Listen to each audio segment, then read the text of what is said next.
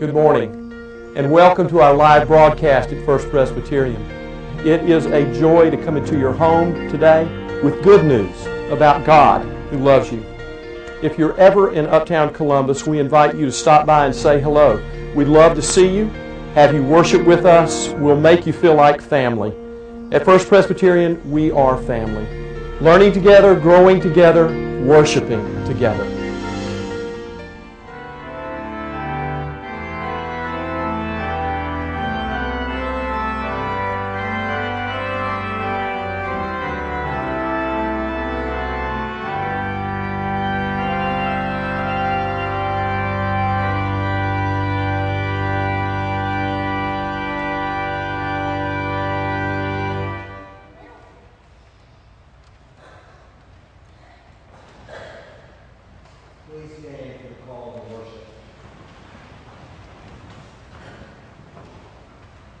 Hear these words of Scripture. Sing aloud to God our strength, and shout for joy to the God of Jacob. Raise a song, sound the tambourine and the sweet lyre. Sing aloud to God our strength. Let us worship God.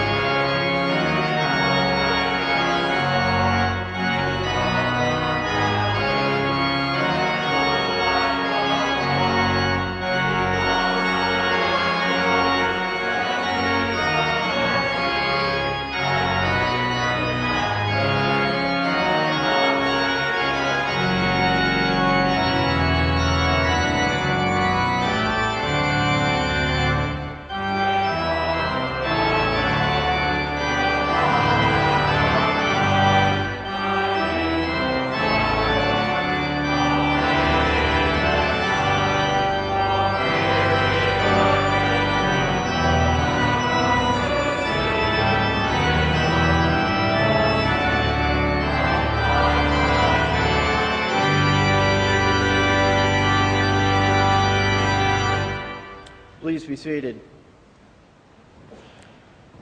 David wrote these words about acknowledging his imperfection before God in the Psalms. Blessed is the one whose transgressions are forgiven, whose sins are covered. When I kept silent, my bones wasted away through my groaning all day long. For day and night your hand was heavy on me. My strength was sapped as in the heat of summer. Then I acknowledged my sin to you and did not cover up my iniquity. I said, I will confess my transgressions to the Lord, and you forgave the guilt of my sin. In humility with penitent hearts, let us also acknowledge our guilt before God together. Almighty God, you poured your Spirit upon gathered disciples, creating bold tongues, open ears, and a new community of faith. We confess that we hold back the force of your Spirit among us. We do not listen for your word of grace, speak the good news of your love, or live as a people made one in Christ. Have mercy on us, O God. Transform our timid lives by the power of your Spirit, and fill us with a flaming desire to be your faithful people, doing your will for the sake of Jesus Christ our Lord.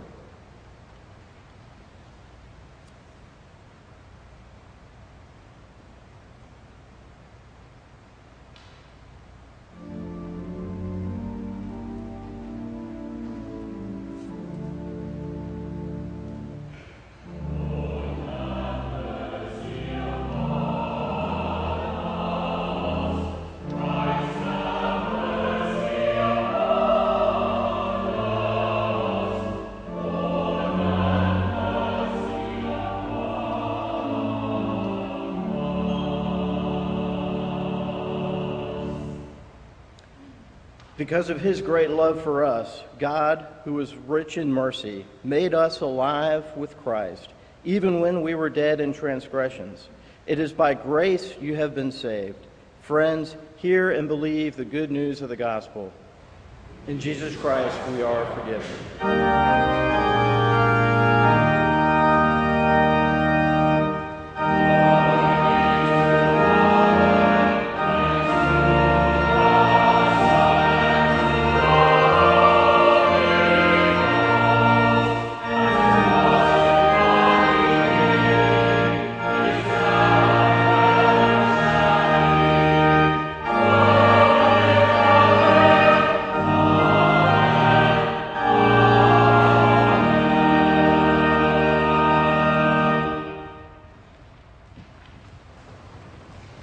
If the children would come join me up front.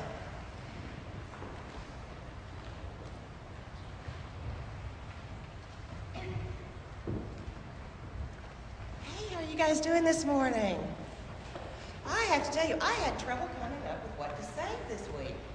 I really did. So here's what I decided to do. I started thinking of one of my favorite stories of all times, and it was the rainbow fish. Have any of you ever read the rainbow fish? Okay, well, in the rainbow fish, what happens is rainbow fish is beautiful, and he thinks he's the greatest one in the ocean. And there's a little fish that comes up to him and says, "Hey, would you share with me? Could I have one of your scales?"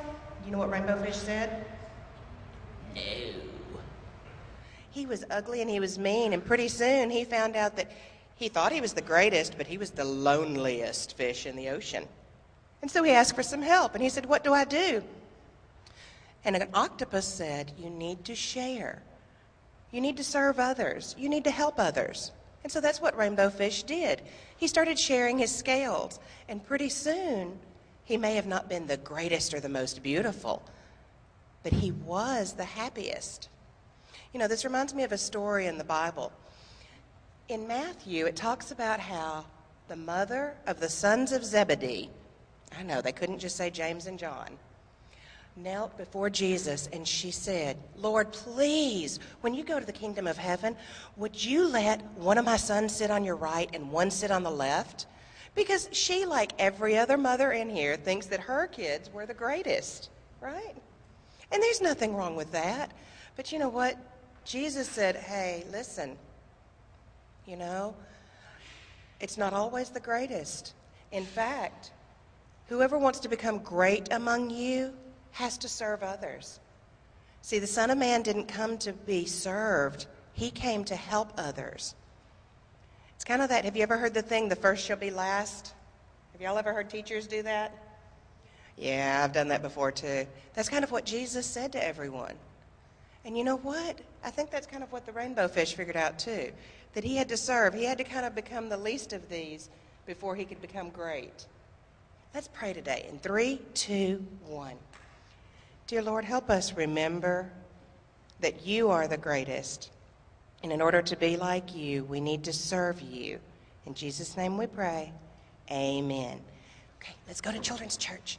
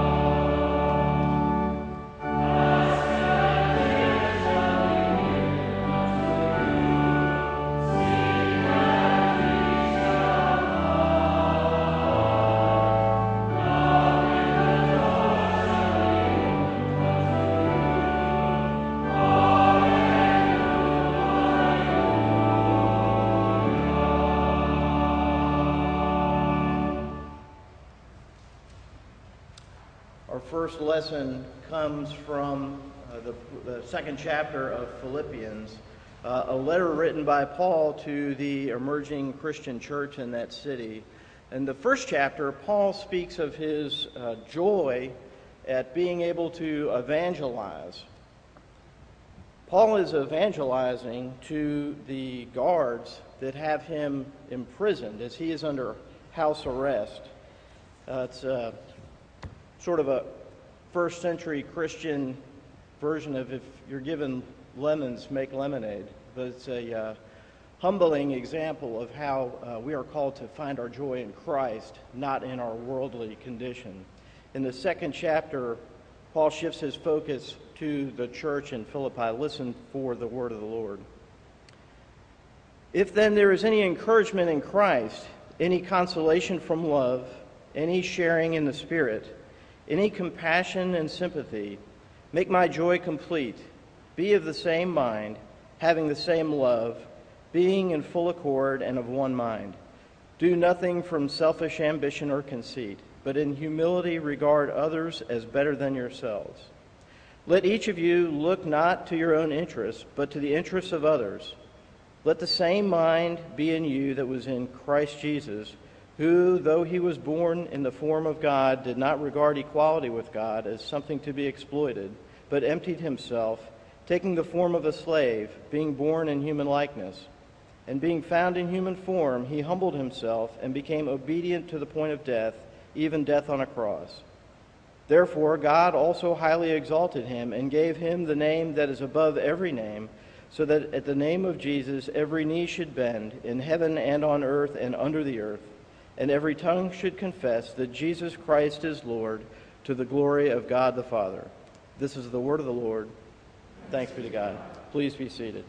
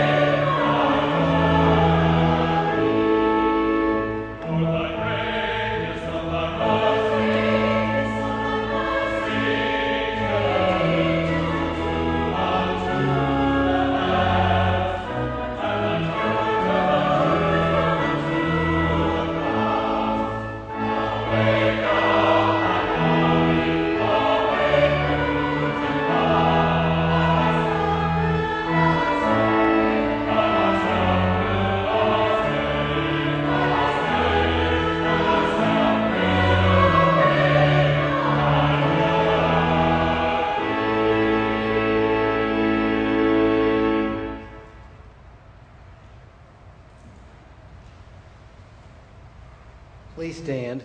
Invite those who are able to please stand for our second lesson, which comes from Matthew's Gospel in the 20th chapter as we continue this series on the kingdom. And then the mother of the sons of Zebedee came to him with her sons, and kneeling before him, she asked a favor of him. And he said to her, "What do you want?" And she said to him, "Declare that these two sons of mine will sit, one at your right hand and one at your left in your kingdom." But Jesus answered, "You do not know what you are asking. Are you able to drink the cup that I am about to drink?" And they said to him, "We are able." And he said to them, You will indeed drink my cup, but to sit at my right hand and at my left, this is not mine to grant, but is for those to whom it has been prepared by my Father." When the 10 heard it, they were angry with the 2 brothers. But Jesus called them and said, "You know that the rulers of the Gentiles lord it over them, and their great ones are tyrants over them. It will not be so among you. But whoever wishes to be great among you must be your servant, and whoever wishes to be first among you must be your slave. Just as the Son of Man came not to be served, but to serve, and to give his life a ransom for many." This is the word of the Lord. Thanks be to God. Please be seated.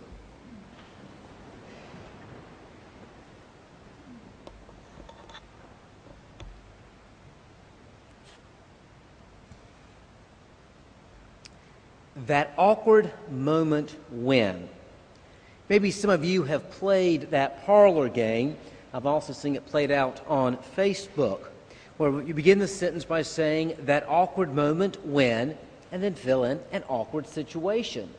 Someone might try to outdo the other in terms of something that just happens in life, or something that one has observed, or maybe even been a part. As I was working on notes for this and listing some awkward moments in my own life and others, 2 came to mind.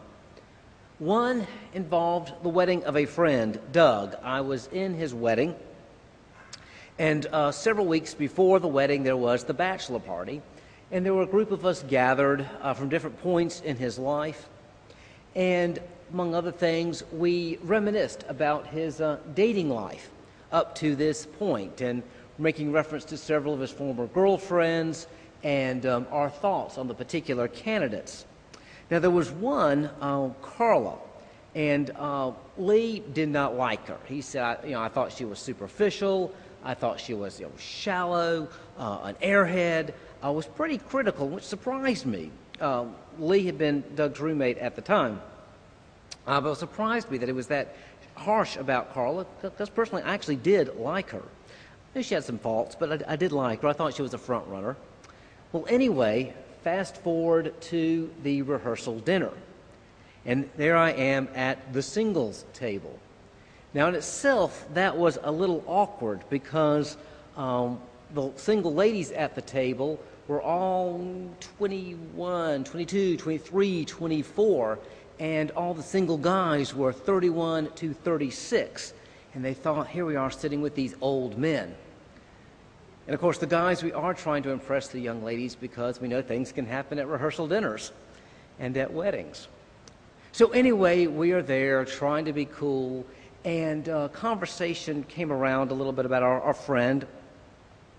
And in the course of it, with another one of his groomsmen, a friend from days gone by, made a reference to Carla, and a slightly negative remark about her, not as harsh as the fellow had said at the bachelor party, but nevertheless, I made a remark that was a little negative about her, and Lance said, well, I always liked her.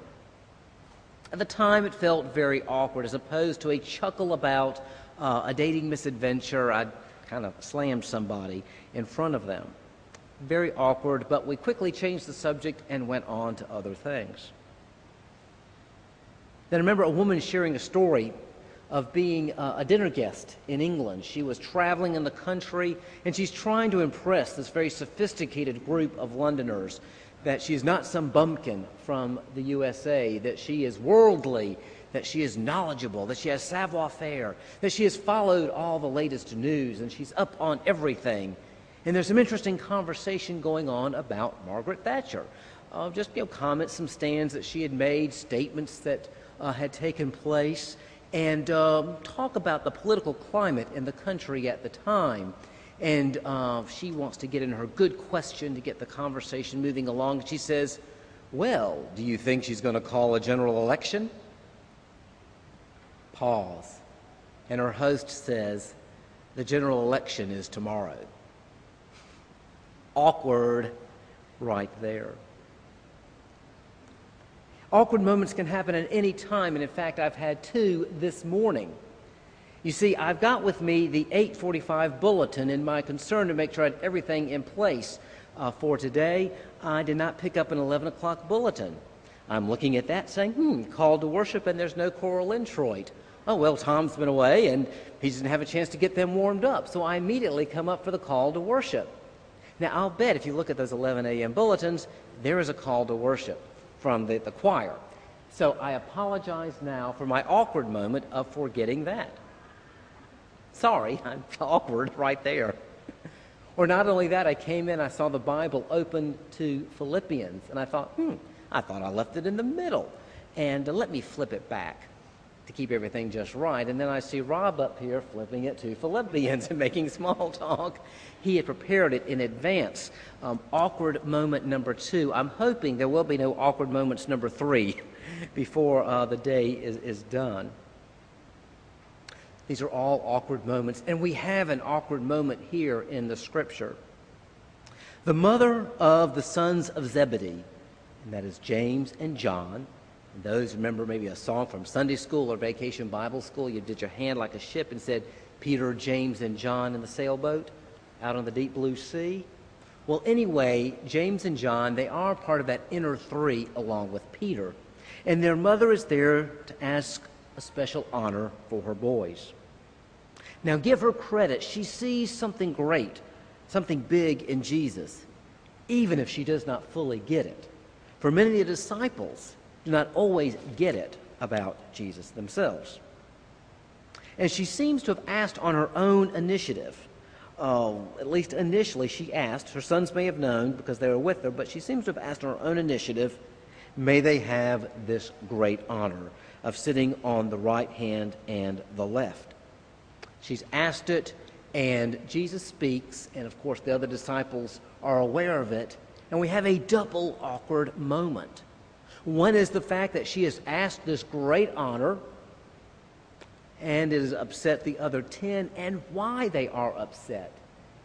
Not because they think she has overstepped as much as they're thinking, I want to be on the right hand, I want to be on the left hand, I want this glory that's coming too. Jesus handles it smoothly, and he follows up with a very good point to her request to them. And actually, this point looks to the sons and says, you do not know what you are asking. Are you able to drink the cup that I am about to drink? And they said to him, we are able. And he said to them, you will indeed drink my cup, but to sit at my right hand and at my left, this is not mine to grant, but it's for those for whom it has been prepared by my Father. He does not put them down.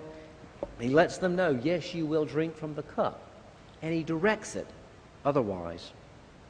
In fact, it's very poignant that he says these words to these two men, because James will be the first martyr among the apostles, and John will be the last to die. He will die in exile, the only one not to die a martyr's death. And so in a way, it is poignant that these two boys, these young men, they will be the bookends of the apostles, the first to go and the last to go. But Jesus does not leave it at this point. He is aware of the awkwardness now among the men, and he takes the conversation to a higher level when he says, whoever, and it is not so among you, as he's talking about the Gentiles, they love to lord it over one another. It shall not be so among you. Whoever wishes to be great among you must be your servant. Whoever wishes to be first among you must be your slave. Just as the Son of Man came not to be served, but to serve. Did not come to be served, but to serve, and to give his life a ransom for many. In fact, before this episode with the mother of James and John, Jesus is speaking to his disciples when he says, and he's going up to Jerusalem, he took the 12 disciples aside by themselves and said to them on the way, see, we are going up to Jerusalem, and the Son of Man will be handed over to the chief priests and scribes, and they will condemn him to death, And then they will hand him over to the Gentiles to be mocked and flogged and crucified. And on the third day he will be raised. He's letting them know what is going to happen. And then we have this episode. He reminds them again. He came not to be served, but to serve, to give himself as a ransom for all. Now, I must admit, at this point, I am at an awkward situation. I can easily go straight into examples of how we can serve one another, all noble and good, and leave it at that. Or I could leave it with a simple call to be polite, to always play through those polite rituals that we have. Notice, particularly in my mother's side of the family, I saw this growing up with my grandmother, that after a family meal, you had to go in and say and offer to, anything I do to help clean up. And then, of course, you must be refused. And then you must offer again. And then you must be refused again. On the third time, you must offer. Is there anything I can do to help? On the third time, your hostess, being my grandmother or some other great lady, at that point, she will either say yes and give you a task, or B, say, no, I've got it all under control. And then at that point, you're freed to go do something else. Again, I grew up with that dance of etiquette, nothing wrong with it. But there's more to it than just that we have in this message. And it's even awkward in a way to speak about servant leadership because that's part of the corporate culture of so much of this town, something I've heard about since I first came to Columbus. So in some respects, it's like bringing coals to Newcastle. But nevertheless, to be truthful to this passage, we have to go to the root of what is being said here when Jesus says, came not to be served, but to serve. And that is why I use the illustration as our first lesson from Philippians. So I'm going to go back there. Now, Philippians, just a refresher course here, is one big thank you note. Paul is in prison, as was stated earlier, and the Philippians, with whom he's had a very good relationship, send him a gift. I'm sure there's probably some notes in there. How you doing? We're praying for you. And as somebody to check on his welfare that would report back to them. He is touched and he writes this note to them. He has a good relationship with the congregation, and really, even based on the evidence in the letter, they seem to be doing pretty good. Some of these congregations to whom he writes, they've got problems. They have a few around the edges. Two of the leaders in the church who happen to be women, Euodia and Syntyche, they're having some kind of difficulties. We don't know what. We don't know if it was just betwixt the two of them or if it was spilling over to others. But he urges these fellow workers to live in peace. There's some false teaching nipping at the heels. They're not really in the church per se, but around the edges. There's some references to it. But overall, this church is doing very well. They're a high B, a low A, if you were to give them a grade. I say low A because, again, nobody is perfect. Paul is speaking to them, encouraging them, but he even challenges them to take it to a higher level. We begin in verse 2. If then there is any encouragement in Christ. And when he's even saying if, it's in a way we might say today, if I am your friend, and you know that I'm your friend. That way we sometimes begin our sentences, same way in Greek. If then there is any encouragement in Christ, any consolation from love, any sharing of the Spirit, any compassion and sympathy, and all these things are already happening amongst the people in that congregation, then make my joy complete. He's not saying this like, come on team, win it for me, not doing a guilt trip, but basically saying we are part of one big family. I care deeply for you. Let's all together make this joy even greater. Then be of the same mind, having the same love, being in full accord and of one mind. Do nothing from selfish or ambition or conceit, And again, this is one of those, don't stop doing it, just do not start it. They're in a good situation. So do not start doing anything from selfish ambition or conceit, but in humility regard others as better than yourselves. Let each of you look not to your own interest, but the interest of others. And this is the clincher. Let the same mind be in you that was in Christ Jesus. And then he begins a long section here where he reminds them that Christ Jesus was and is God. He was there before. He was there when the universe was created. He was there along with God the Father, God the Holy Spirit, at creation, at the call to Abraham, at the call out of Egypt with the Exodus, sent them into exile and brought them back out again.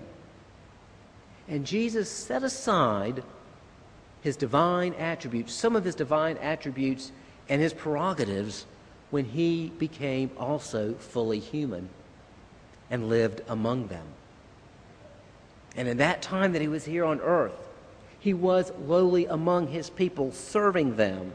He humbled himself and became obedient to the point of death, even death on a cross.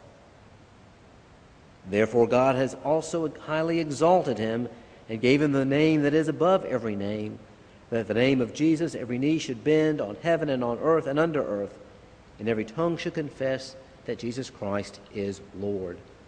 Reminder that all, one way or the other, everyone will at one point confess Jesus as Lord, admit that he is Lord. So Jesus is the one who first humbled himself down amongst them, amongst the people, and now is, of course, back in heaven. That is the clincher. He was obedient. And that is why we live a kingdom life when we serve one another. Not to be good or nice or to be polite, but because Christ did that first. And ultimately we do it in the power of the Holy Spirit, who equips us, makes it possible, because just being good, being nice, can get very tiring after a while on your own effort. And so with that in mind, I think of those who have modeled it for me. I think of Charlie, who worked with a group of us, this is some years ago, who was one of the most grace-oriented people I ever knew. Now, he was a very strong man physically and in terms of character and whatnot. And when he gave you grace, it was not, oh, please, I'm the leader and I want you to like me. It wasn't out of weakness. It was from his strength that he gave us grace and served as an example. Found out what was your favorite treat. It was M&Ms for me. There were M&Ms in my room. Somebody else had another treat. That was in the room when we first got there. It's because of that example that even I've got this list of 25 ways that a husband and father can be servant leader to his family. I'm not going to do all 25, but a reminder, this is how or why that call is there. So such things as accept spiritual responsibility for the family. Be willing to say, I'm sorry and forgive me to the family. Follow through with commitments made to your wife to build trust.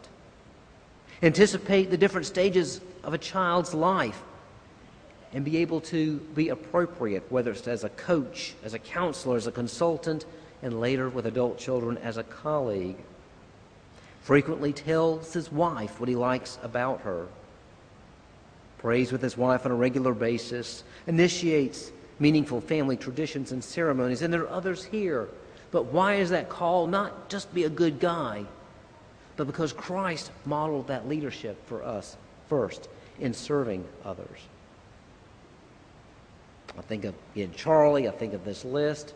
I think of a story that goes around in our family told about my great-grandfather. This is actually the great-grandfather that I knew. He had grown up on a farm, western Piedmont, North Carolina, and they were very active in the Methodist Church. And they were always the ones who hosted the circuit-riding preacher, the little churches that were around in that area. And there was one that came there that he rode up to the house, or to the barn, really, with his horse, and pretty much dropped off his horse there and expected the boys to stop their farm chores and to do all that it takes to saddle a horse and take care of that horse once it is there. And so they had to stop, they had to do it, and he was off on his way. And in fact, the boys had a naughty rhyme they did based on his last name, which was Pastel. Y'all can figure it out. And they got caught for that one too. But then there was another minister. When he came up on his horse, he got off his horse and he took care of all that business on his own. He made conversation with the boys, not in a way to disrupt their chores. They could keep on working and keep on talking. But he did all of that himself. Years later, my great-grandfather became a dentist. He did his dental work for free. So impressed by what he had done. Whenever I've seen these advice lists for young women about what to look for in a future husband, there's an interesting question asked, or interesting point made. Watch the way he treats the waitstaff at a restaurant. Watch the way he treats people who, in no direct way, can advance his career. I even think of somebody who had made some great speeches about, it was another situation, but said we need to be more, inclusive and tolerant, caring, compassionate, very, very broad-minded, what he had to say. But then somebody related to me, later we were at the restaurant, and I watched the way he treated our waitress, and the words rang hollow. Now, before I get too cocky using these other examples, preparation for this sermon has made me do a lot of examination of myself. Of my own times I've shown a sense of entitlement in my life. I've had my own reminders of how I have fallen short, and I'm sure many of you all could now, we remember once or twice, Jones, you kind of blew it too. We love you anyway, but we remember when you blew it. I'm reminded of my own need of God's grace in my life. Those memories some have been rather painful, have convicted me, have led me to confess and to continue relying on God's grace and the power of the Holy Spirit to be able to step up to that challenge in public and in private. It makes me more grateful that grace abounds and the Spirit is at work.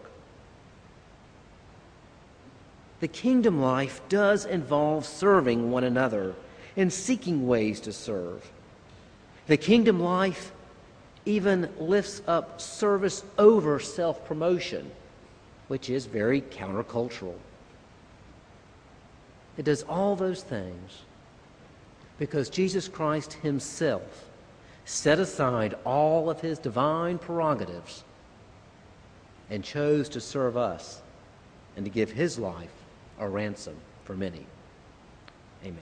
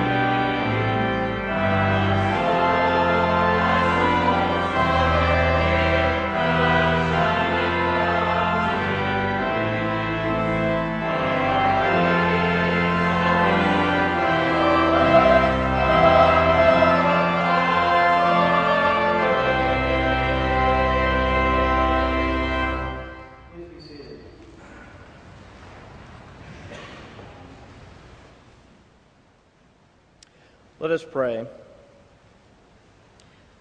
Heavenly Father, giver of every good and gracious gift, we humbly seek your blessing on this worship service that we might glorify you today and find rest in the Sabbath. We thank you for giving us your Son, Jesus, who came not to be served, but to serve. Embolden us, Lord, to serve as he did, to comfort the sick, to stand with the downtrodden, to feed the hungry, to provide solace for those who mourn. We ask your blessing on the church, that you might continue to grant us favor and empower us to love you with all our heart, soul, and strength.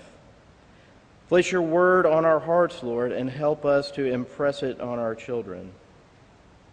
Let your spirit of peace fall like rain on your people, God, to hush every angry voice and restore us. Lord, we commend to you the prayers on our hearts. Hear our prayer, O God, and hear us now as we pray as Jesus taught us, saying, Our Father, who art in heaven, hallowed be thy name. Thy kingdom come, thy will be done, on earth as it is in heaven. Give us this day our daily bread, and forgive us our debts, as we forgive our debtors. Lead us not into temptation, but deliver us from evil. For thine is the kingdom, the power, and the glory forever. Amen. It is good to see you all today, and ask those who are here to please sign in the attendance pads at the end of your pew. If you're a guest, please include your address, then back to its point of origin, and be sure and extend that right hand to fellowship following the worship service. Also send greetings to those who are watching in a hospital room, at your home, watching us live online now, or will be watching us later through TiVo, or just, again, you can access us online later in the day. Welcome, and also to those that are at Spring Harbor. Reverend Hasty, Reverend McKelly, and many of our youth are at Triennium. It is a big National Presbyterian Youth Conference at Purdue, and we'll be returning on our Church Family Supper on the 31st of this month. They'll be sharing about that opportunity, as well as many who are on a mission trip with Widow's Harvest earlier this month. After this trip with the Triennium, we've got a group going of middle school students going to that conference, so they'll be sharing about it too. Also on the 31st, we'll have opportunity to fill sack lunches. We set a record, I was told, by Bill Poovey, that the last Church Family Supper, when we did that following the program. So about 20 minutes is all it takes. Wonderful time of fellowship and a wonderful time of serving others. In this time of prayer, I want to, in the days that follow in this week, I want to commend, and again, Hampton let me know that this morning. He knows I'm about to share this. Some of you already know Lanny Bishop is not doing well, son of Art and Amy Bishop, that he is actually now under hospice care down at Brunswick, St. Simon's area. But also, sad news that yesterday his wife Susan passed away. They believe it was heart-related. They're looking for the answers. It's medically what happened. But she has passed away. He is under hospice care and having to make some arrangements. I'm sure none that he thought he would have to make in the midst of all of this. Hampton's here. Please be sure and speak to him in this following worship or during the week. And remember that family in your prayers at this time. With a moment of heavy moment for us, let us continue our worship as we present to God our tithes, our offerings, our gifts, and our very selves.